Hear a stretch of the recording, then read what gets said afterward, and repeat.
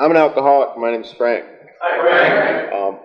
My topic is years of bad living took us a lot out of us.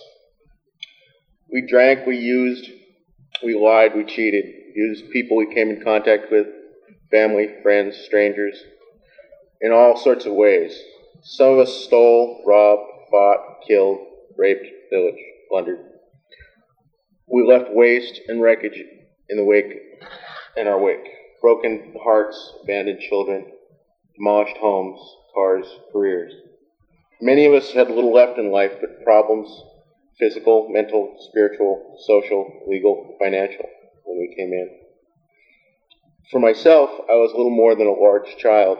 My thoughts were about myself. My emotions were joy and rage. And my social skills were, what do you have for me? In my first year, I found it hard to form a sentence, much less express my thoughts.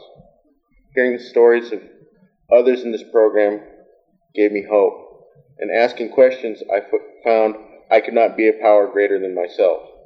Surprised and relieved by this news, I decided to try to have an open mind and be willing to listen, hoping each day would be better than the last, and not to settle for just not loaded, but strive for serenity. In this program, life has no limitations other than those set for us by ourselves.